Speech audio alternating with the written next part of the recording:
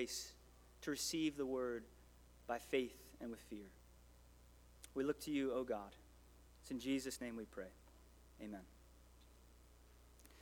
As I said when I began, we're really in the thesis of this book. And in Romans 1:16, the Apostle Paul, carried along by the Holy Spirit to write exactly what God intended, declared that the gospel, this good news about Jesus Christ, is the mighty instrument by which God saves and sustains every believer.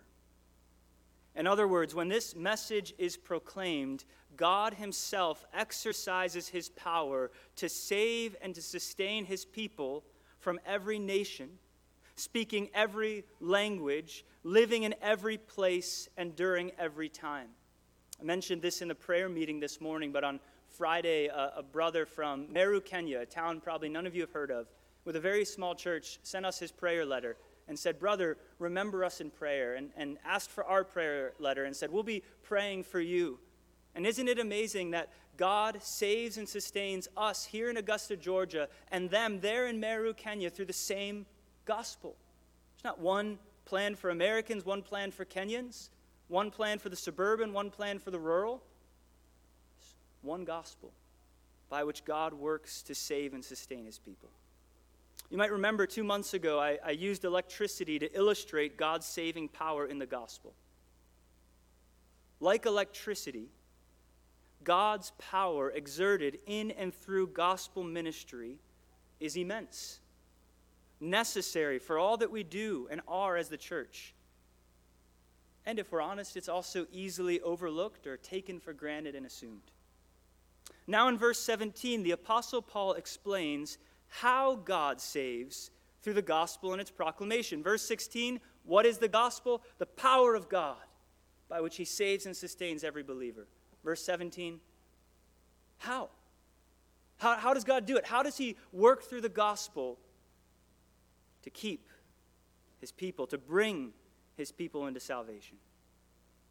I could begin this sermon, just like I did with verse 16 then, by extending the electricity illustration from 2 months ago. Paul labors in verse 17 to increase our confidence in the gospel. And how else can he increase our confidence in the gospel than helping us understand how the gospel works, how the gospel saves? 2 months ago, when I was grabbing onto the electricity illustration, I was trying to talk with Joe Bringer and with Bob Carroll about electricity, and I just couldn't understand it. They were trying to explain it to me. I didn't become less amazed, I became more amazed. And so we could say here, Paul explains the gospel, and by his explanation, we could expect to become more confident in the gospel. We could even extend the illustration by explaining that an electrician must understand how electricity works in order to build, maintain, and repair electrical systems. By this, we could illustrate that every Christian must understand how God works through gospel preaching, because we all share in gospel ministry to build, maintain, reform, and grow our local church.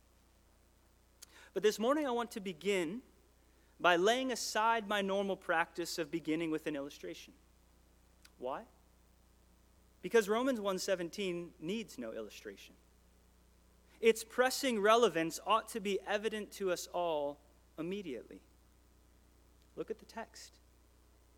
Though words fill this verse that seem archaic and strange without the inward illumination of the Spirit, words like righteousness, words like revealed, words like faith, concepts like salvation, there are few, if any, sentences in all creation that are more immediately relevant to every human in every place during every time. For this verse explains how God is both righteous and the one who saves his unrighteous people from his righteous judgment against our unrighteousness. If this verse still seems distant from us, allow me to speak even more directly. One day you will be judged by the Lord Jesus Christ. You know that's the topic because look at the final clause of verse 17. Paul's quoting from the book of Habakkuk. a context when terrible judgment, God's terrible judgment, was coming upon his people. And God tells Habakkuk, and Paul picks up on that here, that the one who will live is not the one who is not by what family we're born into or by our obedience to the law. The one who lives in the midst of judgment is the one who is righteous by faith. Yes, you will appear before the judgment seat of God, being revealed and exposed by his piercing eyes that search out even the depths of our being. He will weigh you in the scales of his perfect and impartial justice. He will search out every hidden deed and expose every wicked thought and desire, Romans 2:16. And what is it that he requires? What is it that he's looking for? Perfect obedience and unblemished righteousness. We know this is what Paul's talking about as well, because Christ's judgment of the world is a key component of the gospel the apostle preaches in Acts 17, and which he summarizes in Romans 1:4. And as Taylor so clearly said earlier, we can live our lives thinking, I deserve life. What right does God have to take that away from me? But the biblical witness is that when the Lord Jesus judges us, each one of us deserves one clear verdict: death. Not merely temporal death, but eternal death. The unending experience of God's terrible and just wrath because of our sin against this eternal and holy God, who deserves our wholehearted love and who made us and sustains us constantly to bear his image rightly in righteousness. This verdict is what justice requires. And this coming judgment is the most significant event in world history and the most pressing and relevant date in your calendar. The day, Paul tells us in Romans 2, when according to my gospel, God judges the secrets of men by Christ Jesus. You don't need an illustration for me to make that relevant to you. But in the gospel, we hear the good news that the righteous God has decreed and secured life for his unrighteous people and not death through this same man, Jesus Christ. Again, to speak directly to you, Christian, though you have sinned greatly against him and deserve only death, God has determined to give you life on that day of judgment rather than death. He has determined to bless you rather than curse you, to save you rather than to judge you, to justify you rather than to condemn you as you deserve. Indeed, he already causes us, those of us who have been joined to Jesus by faith, to share in that salvation now, in the present, though we still sin and dishonor him in many ways. Naturally, to our hearts and minds, we should be asking the question, how is this possible? How can the righteous God save his unrighteous people and remain righteous himself? Has God abandoned justice?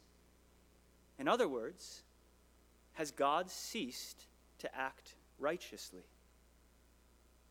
Christian, how exactly have you come to share in so great a salvation? How is it that the God of righteousness is now for us always rather than against us? And maybe I could even make the question less polar than that. He's for us or against us, for us always rather than against us always. How is it that we don't, in the midst of our ongoing sin, move from God for us, God against us, back and forth? How is it that Paul can say in Romans 8, there's no more condemnation? How is it that Paul can say in Romans 8, God is for us? Who can be against us? This is relevant to you even if you're here as a non-believer, as a non-Christian. How can you come to share in so great a salvation from the wrath of God that is coming upon you? Romans 1:17 explains how God secures us for salvation through the gospel. hope then we see the immediate, the pressing relevance of this verse as we ought. We know righteousness, by the way. Just one of the reasons I try to point things in the passage is to make sure you're not simply trusting in what I say, but you can see it in the passage for yourself. Why is righteousness the topic of this sermon today? Because if you look at verse 17, it's harder to see in the English. It's very clear in the original. The syntax is broken. Righteousness is put up front. You can see it, though, in the ESV. Paul's telling us, hey, everyone, this is my topic, righteousness, righteousness of God. That's why it's our topic this morning. And if I were to summarize Paul's message in this passage, here's how I would summarize it. When the gospel is proclaimed, God reveals his saving righteousness in Christ and secures us for salvation by faith in him. Say that one more time. That's a summary of what Paul is speaking to us, what the Spirit is speaking to us through the words of Paul this morning.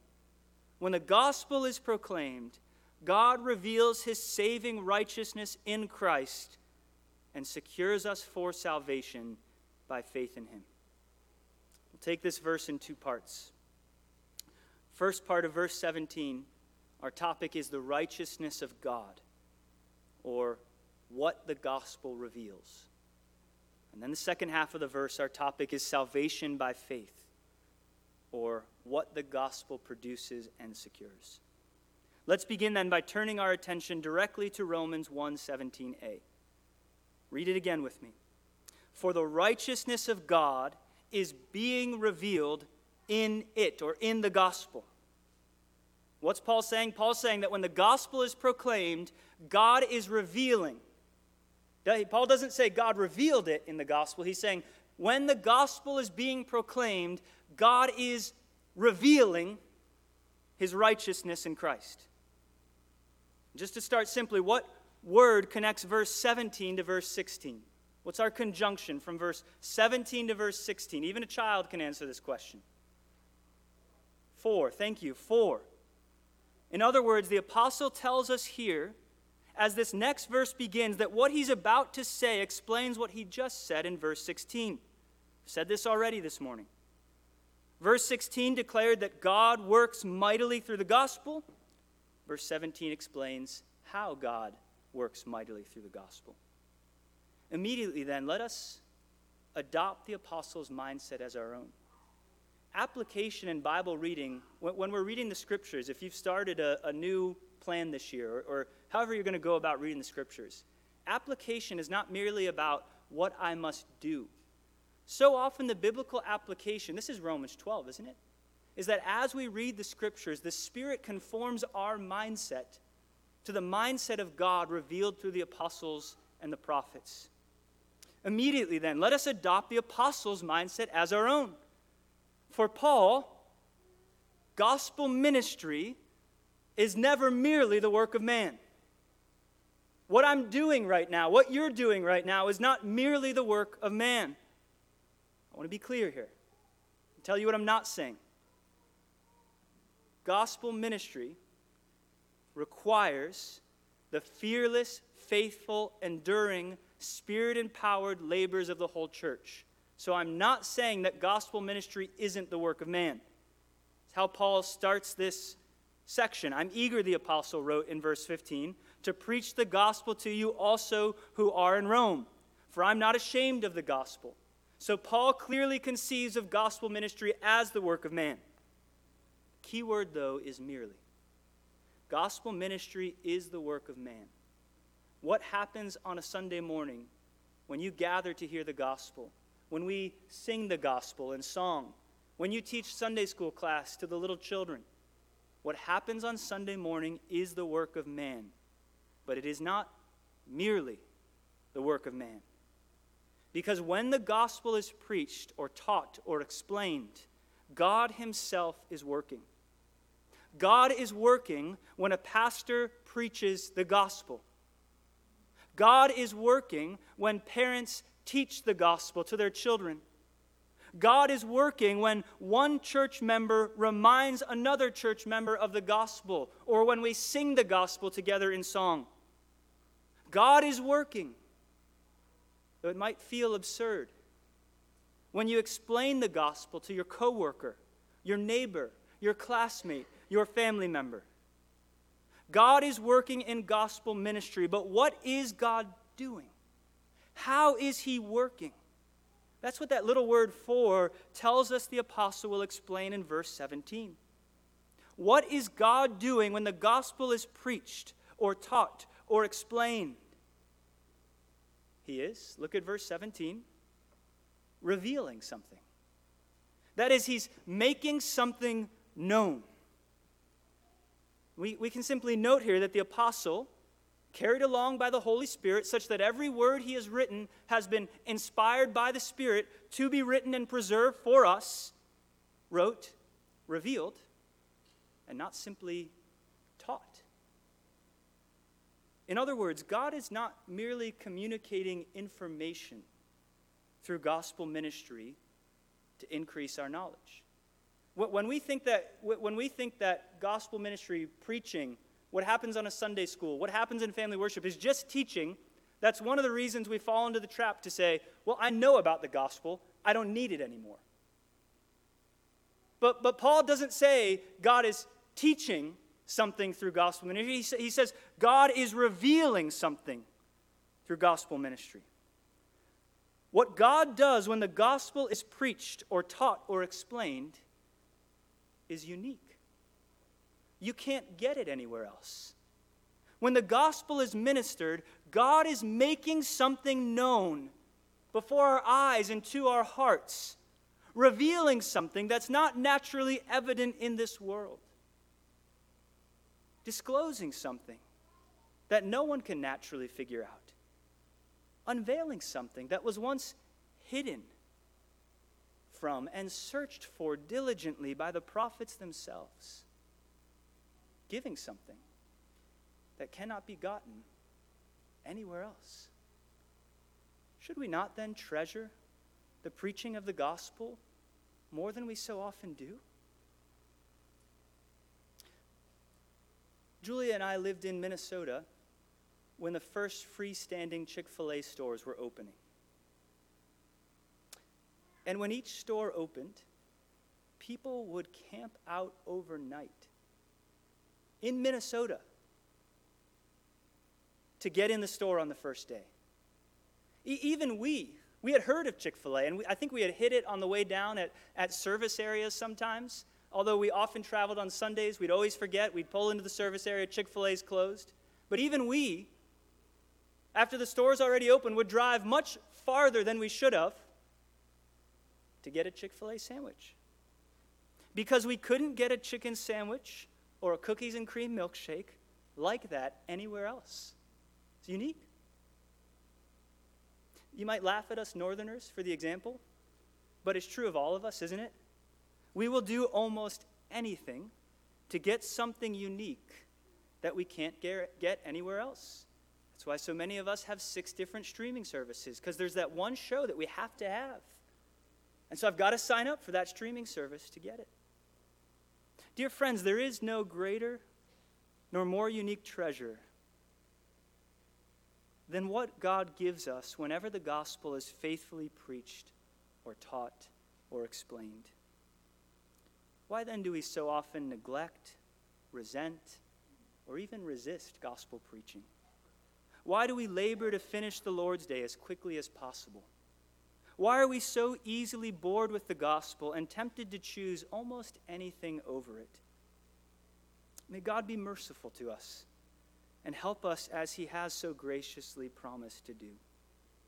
When the gospel is preached, the apostle tells us in verse 17, God is working in a mighty way to make a unique and inestimable treasure known. What is he making known? To continue the illustration, Chick-fil-A serves chicken sandwiches, right? That's why you go to Chick-fil-A. What is God working to disclose whenever the gospel is preached on a Sunday or explained in family worship or taught in a Sunday school or over coffee with an unbeliever? Look at verse 17. The righteousness of God. For the righteousness of God is being revealed in gospel ministry. Now we need to understand what Paul means by this phrase, the righteousness of God. There is perhaps no more important or relevant phrase that you will encounter in your entire existence. What does Paul mean by the righteousness of God? I'll explain it a little bit more later. But Paul has in mind two realities. He means the righteousness of God within himself. In other words, he means God's character. He's referring to something about God's character. But he's also talking at the same time about something that God requires from those in his presence. And you can understand the connection, right? If you think about righteousness or justice of a judge. If we say a judge is just, we're talking about his character, something that's true about him, right? But if a judge is just, he can't allow injustice in his presence. Because if this just judge was to allow injustice before him, he would cease to be that which he is. And so the righteousness of God refers to God's character, but also, therefore, what God requires from those in his presence. And to say one more reality here before we go further, what we mean by righteous, when we're talking about the judgment of God, is not what a judge in our judicial system might do. What is the verdict that comes across from the jury? Guilty or not guilty, innocent. In the scriptures, the opposite of guilty is not innocent. Innocent is a neutral reality, right? Innocent says you haven't done something bad, but it doesn't say whether or not you've done something right. But in the biblical courtroom, the option is not necessarily guilty or innocent. It's condemned or righteous.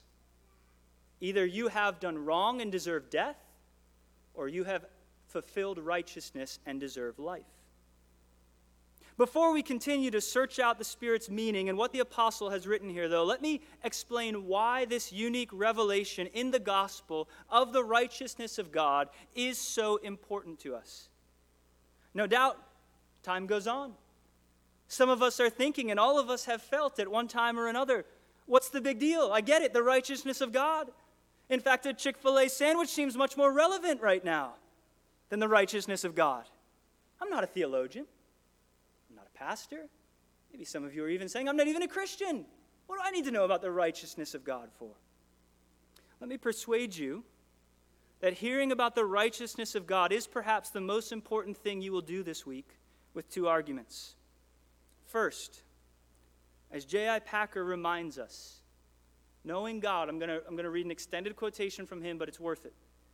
As J.I. Packer reminds us, knowing God is the most practical project anyone can engage in. Knowing about God is crucially important for the living of our lives. We are cruel to ourselves if we try to live in this world without knowing about the God whose world it is and who runs it. The world becomes a strange, mad, painful place, and life in it a disappointing and unpleasant business for those who do not know about God. Disregard the study of God, and you sentence yourself to stumble and blunder through life blindfolded, as it were, with no sense of direction and no understanding of what surrounds you. This way you can waste your life and lose your soul. So first of all, knowing God is crucial, joyous, beneficial. Humanity exists to know God.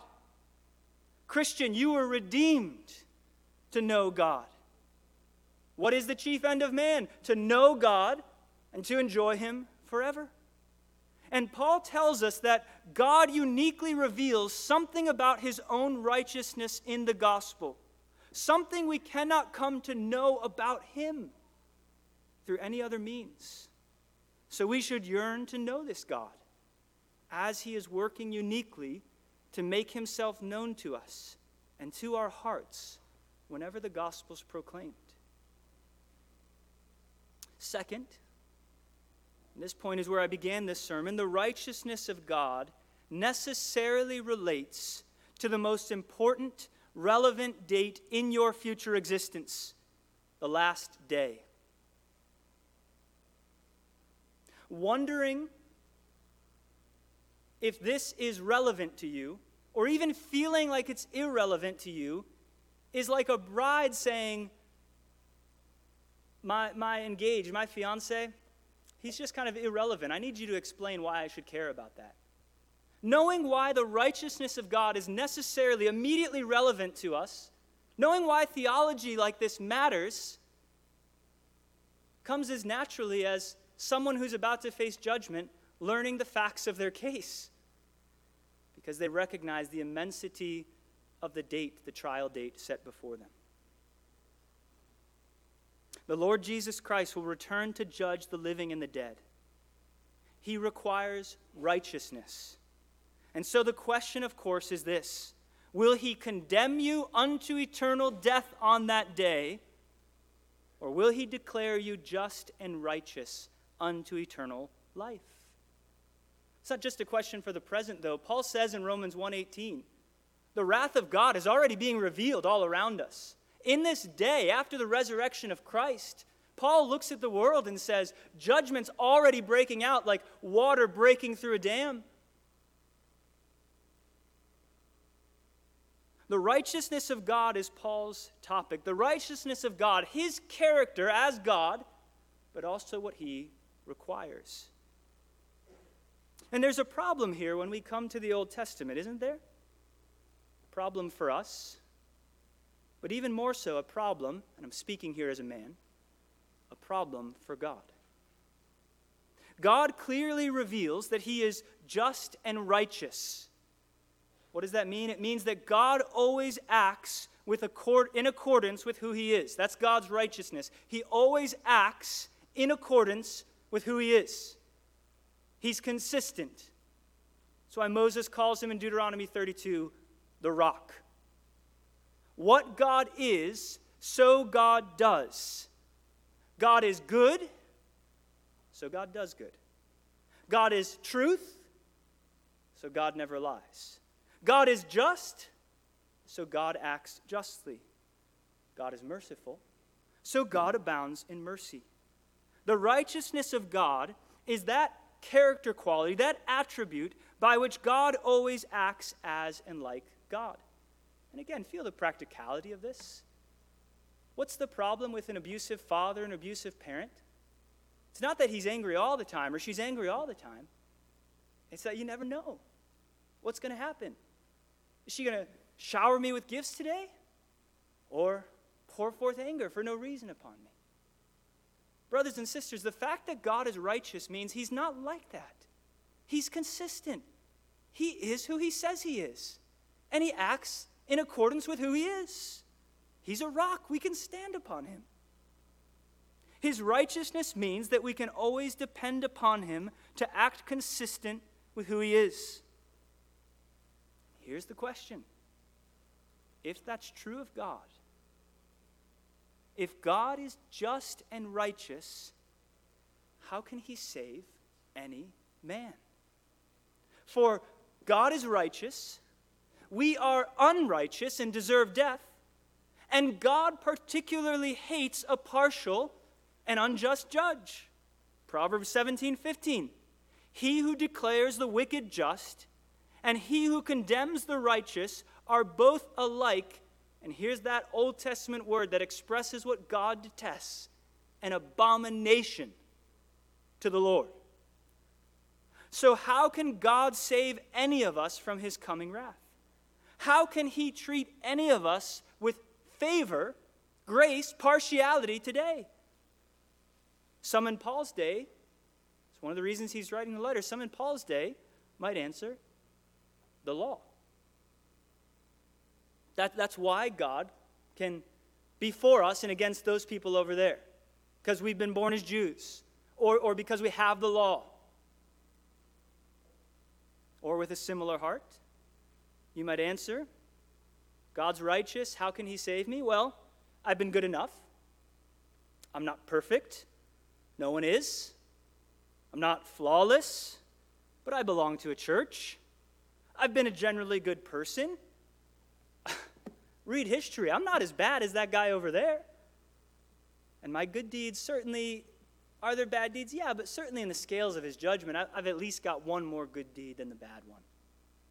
The Lord Jesus will judge me worthy of life. And the impulse to look to the law is not completely misplaced, is it? The law charted a path to salvation, didn't it? We see the language of salvation at the end of Romans 1:17. The one who is righteous by faith shall live. That language of shall live is the topic of salvation. Well, what does the law say? Leviticus 18:5. The man who does these things shall what? Live. Deuteronomy 6:25. God requires righteousness. How do we get righteousness? Deuteronomy 6:25. And righteousness will be ours if we are careful to obey all this commandment before the Lord our God, just as he commanded us. In other words, because God is righteous, he requires perfect obedience and unblemished righteousness from us as we live life. And the law revealed specifically what God requires. The man who loved God with his whole heart and complete existence, by obeying every law in the Old Testament from his heart according to God's intent, would be declared righteous by God and rewarded with eternal life. Paul himself states this in Romans 2:6. God will render to each one according to his works. The righteousness that comes from the law says, the man who does these things shall live. But as the whole Bible so clearly demonstrates, and Paul explains in Romans 3, we read it earlier, the law brought condemnation and death. Even the things that happened before Sinai that weren't punished with death, like when the people grumbled, what happened after the law came at Sinai? Those same things happened. But because the law revealed what God required, the law condemned the people and brought death. Moses himself died outside the promised land. And God gave the law to accomplish that very purpose. Because God's righteous law reveals how unrighteous, how wicked, how unloving and selfish, how deserving of death and incapable of earning salvation we actually are. The law is meant to be like a GPS. I don't mean the function of a GPS that shows you I'm off the path, get back to it, but I think about my own driving. So oftentimes I'm talking with my wife, I'm distracted, the purple line is here. I look down at the GPS and realize before it recalculates, oh, I'm in the gray, and the purple line is here. I'm off the path. That's how the law functions. Like a GPS, it charts the path God requires so that we can see how we have left God's path to follow our own. Or you can consider an EKG. An EKG can't generate or sustain life. Instead, it merely exposes how dead to God and to his righteousness we actually are. So here's the problem. The psalmist prayed in Psalm 125, do good, O Lord. Do good to those who are good. Do good to those who are upright in their hearts. But those who turn aside to their crooked ways, the Lord will lead away with evildoers. This principle is what God's righteousness requires. He's a just judge. He's a righteous judge. And we might not want to apply that justice to ourselves, but certainly whenever we are wronged by another, whenever some great injustice is done against us, don't we cry out for justice? Don't we long for a righteous judge to vindicate justice? And what did the law reveal? Romans 3, 9-10? That all, both Jews and Greeks, are under sin, as it is written. Paul's quoting from the Old Testament here. None is righteous. No, not one. So here then is the pressing question. Let me say one more thing from Paul's own words after he quotes from the Old Testament. So what do you deserve? What wages have we earned by our lives? Death. Isn't that what Paul says? For the wages of sin is death. So here then is the pressing question. God is righteous and just. He always acts consistent with who he is. We began this way in our call to worship. His work is perfect. All his ways are justice. And we are unrighteous. We have sinned. We have felt, thought, and acted wickedly, rejecting his word in every sin, resisting his worth in every idolatrous desire, and refusing his worship even by our silence. How then can we be saved? How can God be God and deliver us from his coming wrath, which we deserve? How can the Lord Jesus be the righteous judge and give us life both now, today, and on the last day? Make it concrete. How can God preserve David's dynasty and not Saul's? But you can't say, well, David didn't sin. Yes, he did. How can God bless Jacob and not Esau? We preached through the story a month ago. Jacob was no righteous man. Certainly no more righteous than Esau. How can God justify Moses, not Pharaoh? Certainly can't be by Moses' keeping of the law. He dies outside the land because of his sin, just like Pharaoh. How can God save any sinner at all and still be righteous himself? Again, to press home the relevance of this question to our hearts, we deserve condemnation and death. And shall not the judge of all the earth do what is just? What hope can any of us have that God will save us from his wrath and save us for life on the last day?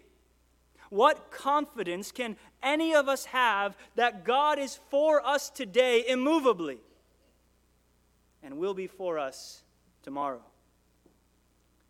There is no more important or pressing question for us to answer.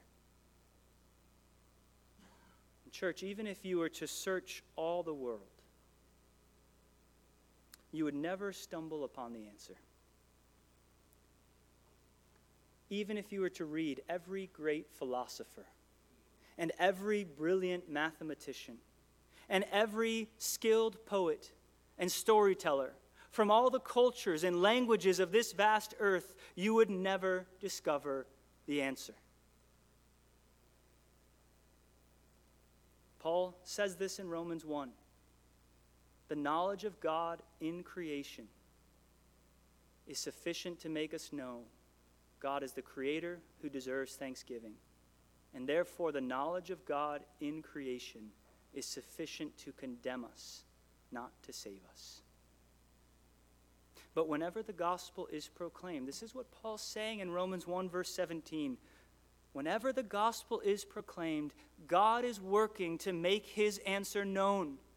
God is working to save and to sustain his people by uniquely revealing in the gospel his saving righteousness to us. In other words, there is a way for us to be saved apart from the kind of righteousness the law requires or provides. There is a way for God to be God and to save his sinful, law-breaking people. There is a way that we can be confident today of our salvation and secured for it tomorrow. We don't have to flip-flop between, I've been really good in the last 24 hours, God's for me. Oh, I sinned, despair, God must be against me. No, we can be confident. Romans 8, that God is for us, that there's no more condemnation. Brothers and sisters, there is a saving righteousness by which God is both just and the one who declares his ungodly people just. And God is working to make that righteousness known to us whenever we hear the gospel faithfully proclaimed. Praise God. And of course, This unique revelation of his saving righteousness in the gospel isn't just an abstract concept. It focuses on a person, doesn't it? Isn't that how Paul summarized the gospel in Romans 1:1-4? The gospel, which God promised beforehand in the Holy Scripture through his prophets about his. Look at it. You have your Bibles open to Romans 4. About his what? Son. About his Son. The unique revelation of God's saving righteousness in the gospel focuses upon the Lord Jesus Christ. The gospel is good news, not about what God will necessarily do. It contains that. But fundamentally, the gospel is good news about what God has already done in his Son to fulfill what he promised about his Son.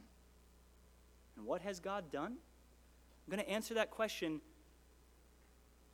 3 different ways, and then I'm going to say those same 3 things in a more succinct way. So follow me. What has God done?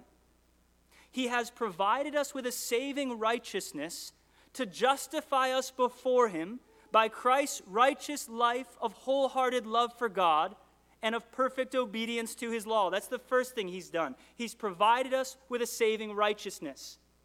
So some status that fulfills in his presence what he requires. Number 2, he has provided us with full atonement to satisfy his just wrath against us and to redeem us from our sins by Christ's life of suffering and sacrificial, substitutionary death upon the cross. And number 3, Christ didn't stay dead. He has provided us with a new Adam to represent us before him in perfect righteousness and to secure us for salvation by Christ's righteousness, resurrection from the dead and ascension to heaven. And let me try to say those 3 things again simply. Number 1, God's provided righteousness. What does that mean? By his life, Christ earned for us what we could not earn for ourselves: righteousness, right standing with God. Number 2, by his death, Christ provided for us what we could never provide for ourselves: atonement.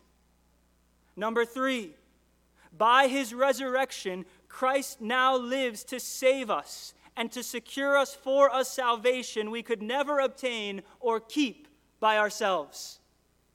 In Christ, God has provided us with a saving righteousness, the fulfillment of what he requires, both the positive fulfillment, the righteousness he requires us to do and be, but also a negative fulfillment. He's removed from us the wickedness and the guilt we naturally are and deserve. In Christ, God has provided us with a saving righteousness. But not only this.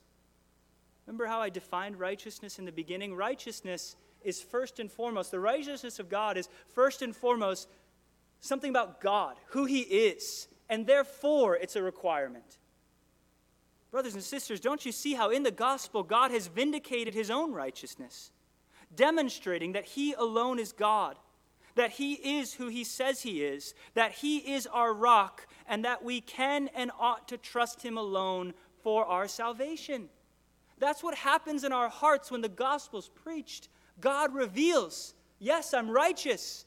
Yes, here's the answer to the Old Testament's problem. Yes, you can trust me to be and act in accordance with who I am. And what happens in our hearts?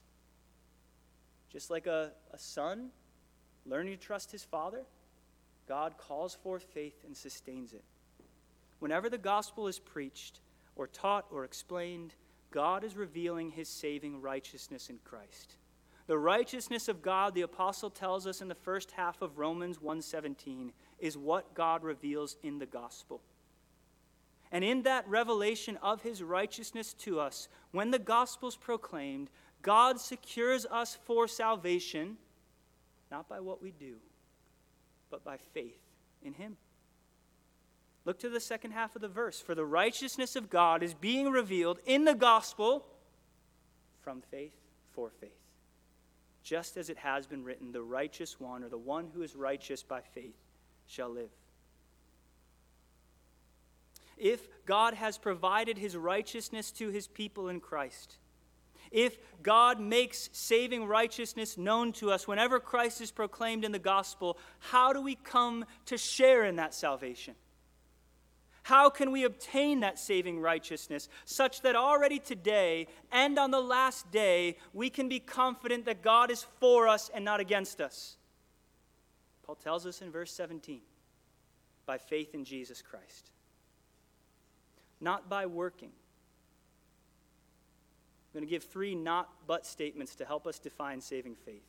How do we receive Christ's righteousness? How are we brought into salvation by faith? What is faith? Well, it's not working, but it's resting in who Jesus is, in what he has done, and in what he is doing for our salvation. It's not by working, but by resting. It's not by giving, but by receiving him and his work as a free and merciful gift from God for our salvation. And it's not by demonstrating our worth by what we wear or how we define ourselves or what we do, but by trusting in Christ and his work as God reveals him to us in the gospel. By faith in Jesus Christ, God brings us into salvation. By faith in Jesus Christ, God unites us to Jesus Christ. By faith in Jesus Christ, God credits his righteousness to us and declares us just, worthy of his divine favor and saving help on the basis of who Jesus is and what he has done. We are accepted by God. Nay, more than that, we are recipients of the love of God and the grace of God and the for-usness of God because of what Christ has done and because of who he has been and who he still is.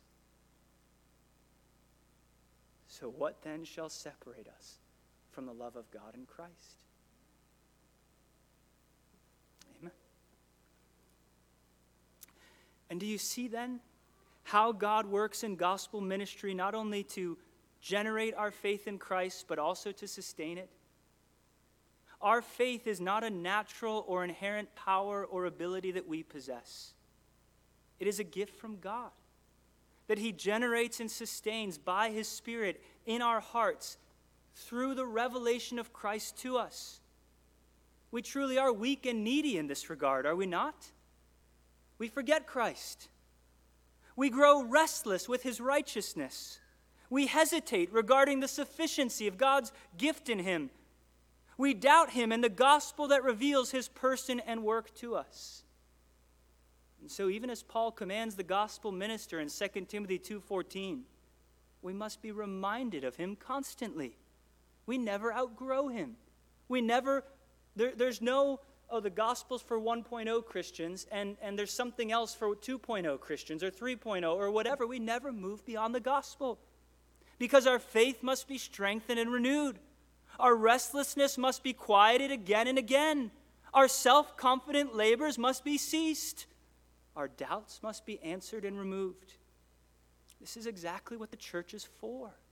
And isn't this a better purpose? Isn't the biblical purpose better than the therapeutic, psychologistic, programmatic purposes of the church that people in our day come up with them? You must give me this, you must do that. You must satisfy this, you must satisfy that. You must have this program or this model or these metrics. But what is God doing in the church? Whenever the pastor preaches Christ in the gospel from all of Scripture on the Lord's Day, whenever the parent teaches Christ in the gospel during Sunday school or family worship, whenever we sing Christ in the gospel together in our hymns and songs, whenever we labor to support our gospel partners in gospel ministry, whenever the gospel is proclaimed, God is revealing his saving righteousness in Christ. And he is, by generating and sustaining faith through that revelation of righteousness, securing us for salvation by faith in him. Do we see then why the apostle says in Romans 1:15, that his only desire is to preach the gospel to this church in Rome? The gospel is God's instrument by which he powerfully saves and sustains every believer.